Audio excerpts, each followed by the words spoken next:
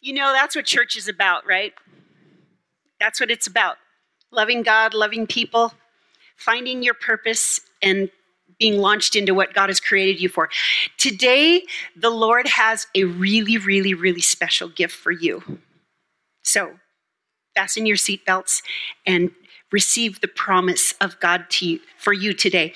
Today, we're wrapping up our series this week and next week. This week, we're talking about living your dream, the purpose for which you were created, and beginning to walk in that, beginning to just discover who you are and being fulfilled and understanding that the Lord is for you. I think so many of us, like Gabe said, that we believe that, oh, if I surrender to God, then he's just going to wreck my life. And in some ways, he kind of does.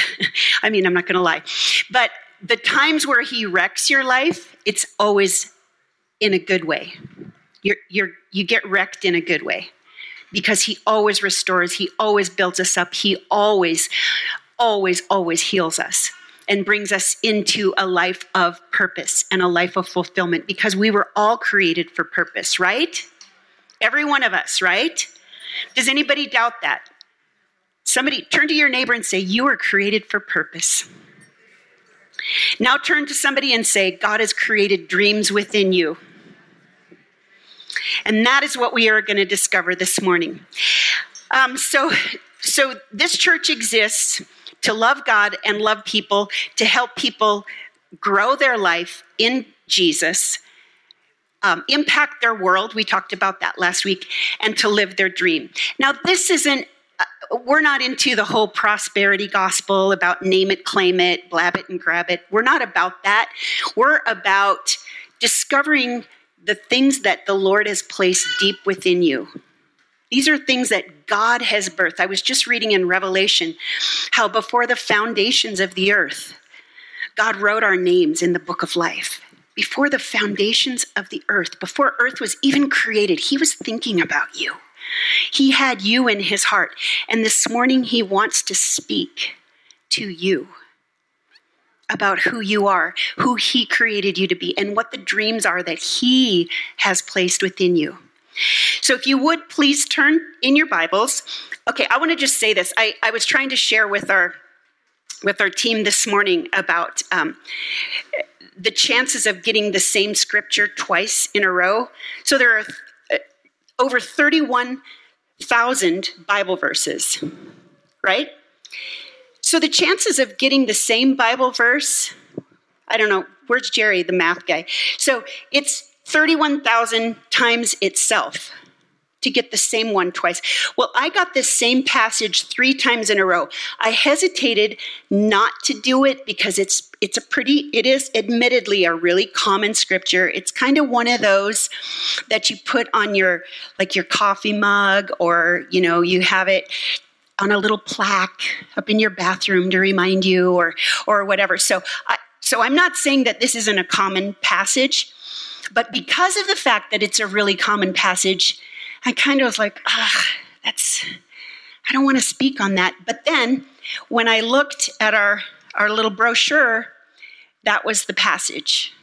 This is the passage we're going to be talking about today. And several of you probably have it memorized already. I understand that. It was actually the first passage in the Bible that I memorized, this section. And unfortunately, it's a really common passage, but that does not diminish its import. That does not diminish the significance of this particular passage. You're probably wondering what it is. You're like, what is it? It's in Isaiah 40, and it says, "You are less than nothing. All of your works are utterly worthless." No, I'm just kidding. That's not it. See how you can misuse scripture? That actually is in the Bible. There's some crazy ones that are in the Bible, but we're not going to go into that today. But what I want to say about this, it's in Jeremiah chapter 29, starting with verse 5. You thought I was going to start with 11. This passage is very often used, and I just want to say something. I'm going to get on a little soapbox this week again. This isn't about politics. Oh, incidentally, last week I was on a little soapbox about politics, right? For those of you who heard me, kind of ranted a little about you not ranting on social media and not making politics the thing that defines you. Amen? Can I get an amen on that? Yeah, okay, thank you. I love it. And I'm not saying that you shouldn't vote. You should vote. That's our right. And you know, they say that the only way that evil will happen is if good people do nothing. And so I do think that voting is very important. So now that I got that out of the way, I want to say also, I have not really been on social media very much. So I don't know who I was talking to. So if you were offended, I didn't mean to offend you personally. This is a principle that I'm talking about, is that as believers in Jesus, we're called to be salt and light. We're called to shine the light of truth, and we're called to glorify Jesus, not our own political leanings and our own, okay? Okay, all right. So I just wanted to go off on that. Now I'm going to go off on another thing. This thing is, all right, I love the Word of God. The only reason I am standing here today is because of the treasures that you can find in here. This particular passage has been misused, okay? People have taken this and overlaid it on their own selfish aspirations, okay? This is not what we're going to talk about today. We are talking about a God-paved road for you to walk on. And we're going to talk about principles, okay? These are principles of truths that God wants to speak into your life. Okay, so what's happening here, I'll give you a little bit of historical background. This is in the book of Jeremiah. So Jeremiah is a prophet. The prophets all point us toward Jesus. Actually, everything in the Old Testament points to Jesus. But this is what has happened here is that the Egyptians have come in. King Nebuchadnezzar has oppressed the Israelites and oppressed Judah. And they were actually, it's kind of like ICE came in and they were all deported from Jerusalem to Babylon. Okay, Babylon is not so great. It's called Babylon the Great, but it's really not, because it represents exile. It represents a barrenness and pain and trial and anything bad, okay?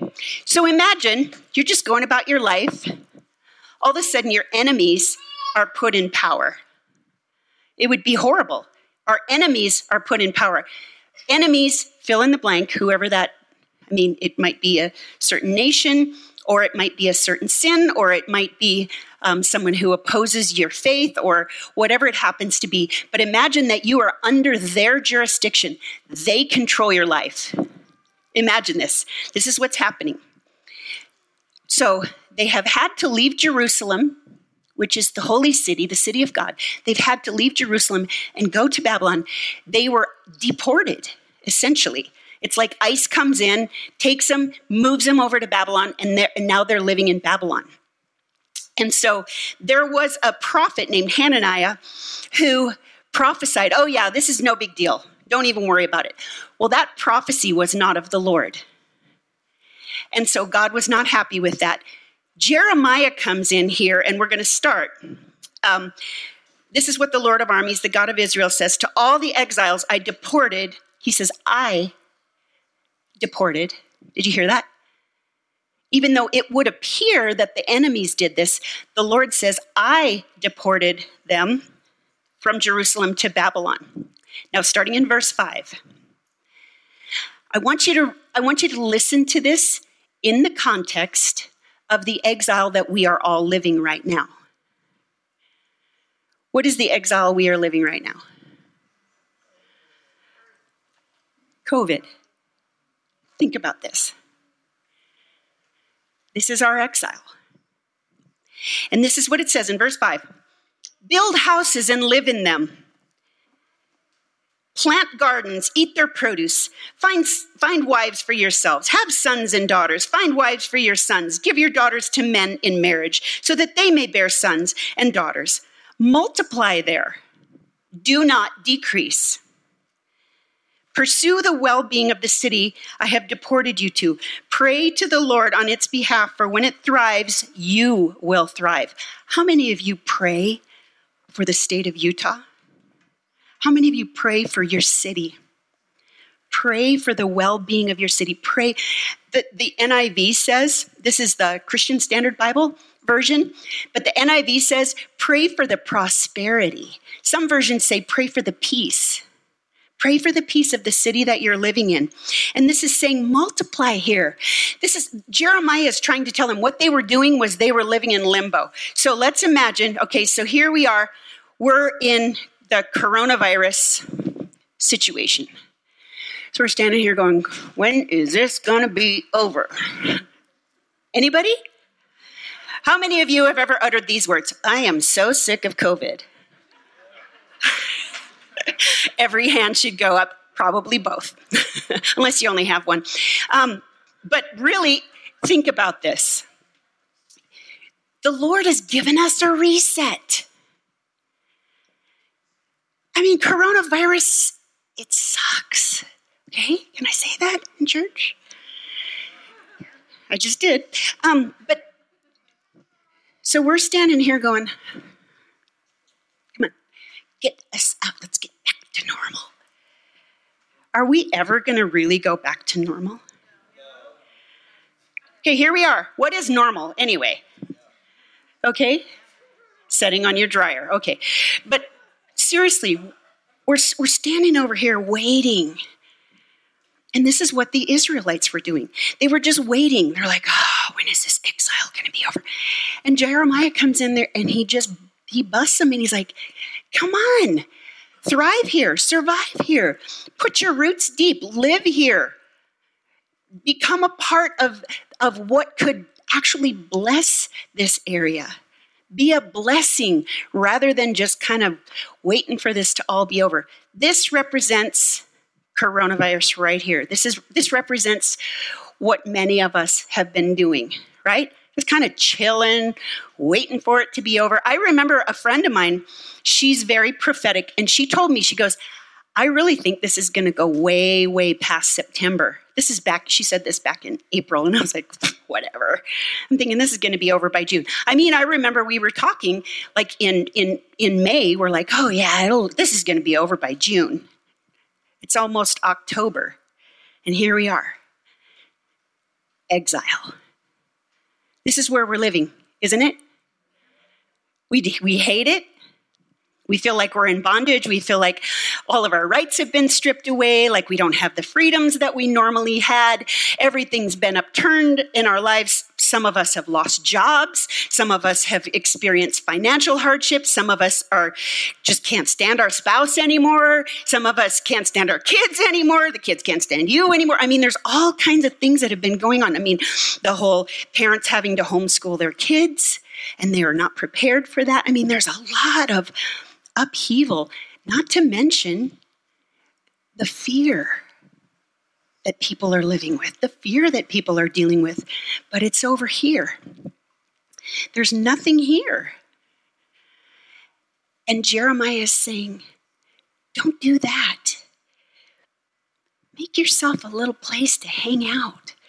Build some houses. Build some houses. Get some plants. Enjoy this. Prosper here. Okay?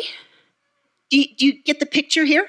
Because I'm going to be coming back over here, but I have to go over here because I don't have it memorized. I do have some of it memorized, but this part I don't. Okay, so he's saying build houses. He's saying don't decrease. And this is what the Holy Spirit's saying to us now. In the midst of your exile called COVID, don't decrease.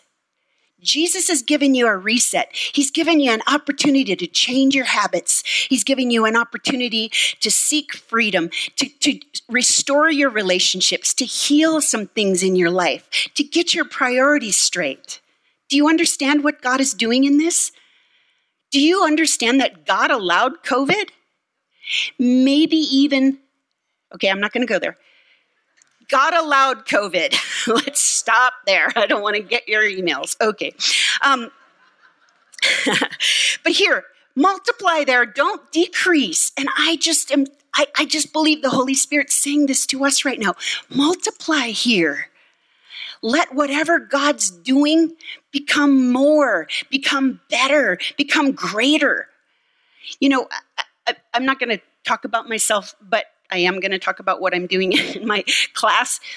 So I think I shared with you guys that, so I'm going back to college, better late than never, and I am studying human behavior in organizations, which has been fascinating. And, you know, I realized when I started going back to school that I was going to have to make some changes in my schedule. And I realized, because the president of the university asked us in our residency, what are you going to say no to? And I thought, well, I am not going to say no to ministry, because that's what I'm called to. And I'm not going to say no to time with my grandchildren, because that's the most important thing besides Jesus. And so I'm thinking, what am I going to say no to? So you know what I had to say no to? Netflix. Yeah, we should all say no to Netflix, actually. But what I mean is I've had to say no to just innocuous, I love my medical shows. I do. I love medical shows. But I've had to say no to these, to just wasting time, basically. And I'm not like preaching at you. I'm just telling you my story, okay? I realized I was winding down at night, spending all this time watching shows that don't benefit my life, don't benefit anybody's life necessarily, and certainly don't benefit my sleep patterns. And so I just realized, you know what? I'm going to just start cutting that out. And the only way that I could do that was to start to get up in the morning at around 5 or 6, which in my definition used to be the middle of the night. I mean, the only time I get up at 5 in the morning was to just empty my bladder and go back to bed for a couple more hours. So for me, this was a huge transition. Getting up before the sun. Like, I didn't know there were 2 5s in the day. Like, I knew the one right before dinner. But seriously, it's been revolutionary for me. And so I'm not saying don't watch things, but now rather than having to like wind down at night, I collapse to sleep, which is good because then I'm able to get up early in the morning and get going and get my stuff going. And I don't have to say no to the things that are eternal and the things that matter. So today I just want to propose to you, how can you increase in the middle of this? In the middle of your exile, what can you do to increase? You thinking of something? Because there's something you can do. Because the Lord is never done with you. He's always got better and more and more and more. He's got increase for you. So, moving on. Pursue the well-being of the city I have deported you to. Pray to the Lord on its behalf, for when it thrives, you will thrive. When your city prospers, you will prosper, it's saying. This is what the Lord's calling us to do. As I mentioned earlier, we are to be salt and light in the world. We are supposed to be the hope. We are supposed to carry the message of hope to a hopeless world. So moving on, in verse 8, it says, "For this is what the Lord of armies, the God of Israel says." Okay. Don't let your prophets who are among you and your diviners deceive you. Don't listen to the dreams you elicit from them. For they're prophesying falsely to you in my name. I've not sent them. This is the Lord's declaration. What this represents are the kingdoms of this world. This represents what I would say is ambition, personal ambition. Or, there are scriptures that talk about that in the last days, there's going to be teachers that are going to tickle your ears. They're going to just say all these things that you want to hear. They're going to just say all these things. This is kind of the prosperity doctrine, kind of the prosperity gospel. Because the truth of the matter is, really, following Jesus means losing your life. And so losing your life is not always, in our estimation, the optimum choice. It always is, and it's always beneficial, but our flesh hates it. Our flesh does not want to say no to itself. But the thing is that one of the things when you offer yourself as a living sacrifice to God, first of all, sacrifices were disgusting. They were gross. They were bloody. I mean, they would slice these animals up and they would take out all their entrails and their guts and everything. This is what God's calling us to do. He's saying, offer yourself as a living sacrifice. And he will slice you and take out your guts and he'll rearrange you, but he's always going to put you back together better. And he's always going to take out the tumors. He's going to take out the junk. And what he's saying here is don't fall into the patterns of this world. Don't fall into the lies that say, oh, you shouldn't have to suffer. If God's a good God, how could he let you suffer? Well, you know what? A good God will let you suffer because it causes you to be desperate for him, and he will meet you in your time of desperation. I was thinking about this last night with just going through trials and going through hardships and how, there's so many. I don't know how people can read the Bible and not see that we are called to suffer at times and that suffering is for our benefit.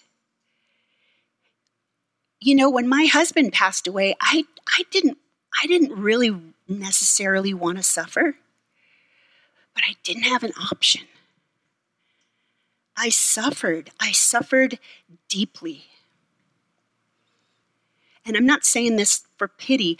I'm saying this because I want to say that in the midst of that suffering and grieving and mourning and agony,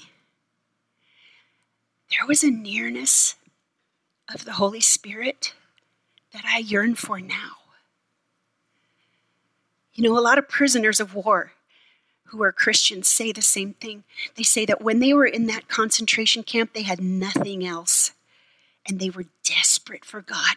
And God met them. And that when they get released and they come back out into normal civilization, they yearn for that intimacy with God. Are you desperate enough to yearn for his presence? To yearn for his word? I was so frustrated yesterday. This isn't the part that frustrated me. We had a simulcast for the women, which was glorious and awesome and amazing. It was off the chain. It was awesome. But I was a little frustrated because last year they quoted this passage and it was the exact sermon that I was going to preach the next day. So guess what happened yesterday? Jeremiah 29. Hello. And I was just like, okay. But I also knew it was a confirmation. This is what I was supposed to tell you about today because I do believe this is a prophetic word today. So it says here, they are prophesying to you in my name. I've not sent them. But this is what the Lord says in verse 10. For this is what the Lord says, when 70 years for Babylon are complete. Okay, we could still be in coronavirus in 69 and a half years. Think about this. I mean, we're all thinking, oh, this is going to be over by Christmas, or oh, this is going to be over by October. Oh, maybe not. Build houses, increase, multiply, don't decrease in the middle of this, okay? This is the word of the Lord. It says, I will attend to you and I will confirm my promise concerning you to restore you to this place. And here it is, verse 11. Now, here's my rant. Okay, some Bible teachers say, well, this wasn't written to you, so this doesn't apply to your life. I'm so annoyed when people limit the power of the Holy Spirit. The Bible is living and active, Okay, it's not just a historical book. It is a historical book. It is the most accurate historical account of what happened, but it's also living and active, and it can minister principles to us, okay? This is a principle. Yes, this was written to those who were in exile, but this is also written to these who are in exile, okay? This is what the Lord says. I know the plans I have for you. And this is what Jesus wants to say. Imagine can I sit over here? We're chilling with Jesus. You're sitting here with Jesus, and he's like, Marie, I know the plans I have for you. I have plans to prosper you, not to harm you. I have plans to give you a hope and a future. And this is what he's saying to you. He's saying, I know the plans I have for you. I have plans to prosper you. Prosper in his definition of prosper, okay? Bless you, heal you, restore you, help you to increase. He knows the plans he has for you. Plans to prosper you and not to harm you. See, God gets a bad rap. All the bad stuff that happens, how could God let this stuff happen? Well, maybe he wants to draw you in to him, to cause you to be desperate for him, to sit with him and hang out with him and learn who he is and let him surprise you. Maybe that's what he wants to do during your exile. I know the plans I have for you, plans to prosper you, not to harm you, plans to give you a hope and a future. And it says here, you will call to, I'm sorry, I memorized it in the NIV, so I know it's not the same exact. I'll read it in this version. I know the plans I have for you. This is the Lord's declaration. Plans for your well-being. This is what God has for you. Plans for your well-being. And it says here, I lost my place. Not for disaster, to give you a future and a hope. You will call to me and come and pray to me. And, oh man, I love this. I love this. I will listen to you. How much do you hate it when you're talking and nobody's listening? You know, you start telling a story, and you look around and it's like, my husband used to say, ever tell you about the time I ate a bowling ball? Just to see if people were listening. Don't you hate that though? You're talking, you're pouring out your heart, and you realize nobody's listening. Or they're, doing their to-do list in their brain or whatever. The Lord, it says, I love this. This is one of the most profound verses to me. It's in the Psalms, and it says, the Lord is attentive to the cry of the righteous. He listens to their cry. He's listening. He's attentive. He's like listening while you're talking to him. This is why he wants you to pray to him. And it's going to benefit you. It's for your well-being. It's saying you will seek me and you will find me when you search for me with part of your heart, even if it's kind of divided. Right? No. All. What does that mean? In the original language, what this means is all. Every bit. All. With all of your heart. And this is what he says. And I will be found by you. If you seek for him with all of your heart. This is the Lord's declaration. I will restore your fortunes. I will gather you from all the nations and the places where I banished you. This is the Lord's declaration. I will restore you to the place from which I deported you. What the Lord is saying is that he wants to make you whole. Everything that has been robbed from you, everything that has been broken in you, everything that has been violated and abused and mistreated and ignored and defiled, God wants to restore healing and health and wholeness to you. So you can wander around here and just wait till the coronavirus goes away 69 and a half years later. Or come over here and you're like, I am going to enjoy the Lord. I am going to enjoy my life even when I suffer. And here the thing is, ambition, worldly ambition is about me. Worldly ambition is about what I can achieve and what I can accomplish. All that worldly ambition will lead you to is selfishness, panic, and a sense of stress and strife. But the vision of the Lord, the dreams that the Lord has placed within you, the things that he has prepared for you to do, these things are about obedience. Vision is about being obedient to what God is calling you to. And this will lead you to patience and to faith. And this is my question for you. When are you going to do it? I said it. What are you waiting for? When are you going to stop running? When are you going to stop making excuses? When are you going to stop sinning? When are you going to stop just ignoring the call of God on your life? When? Because I say this all the time. I know it's not popular, but Jesus is coming back soon, and he's not going to give us any warning. And so what I want to ask you, are you doing the things you want to be doing when he comes back?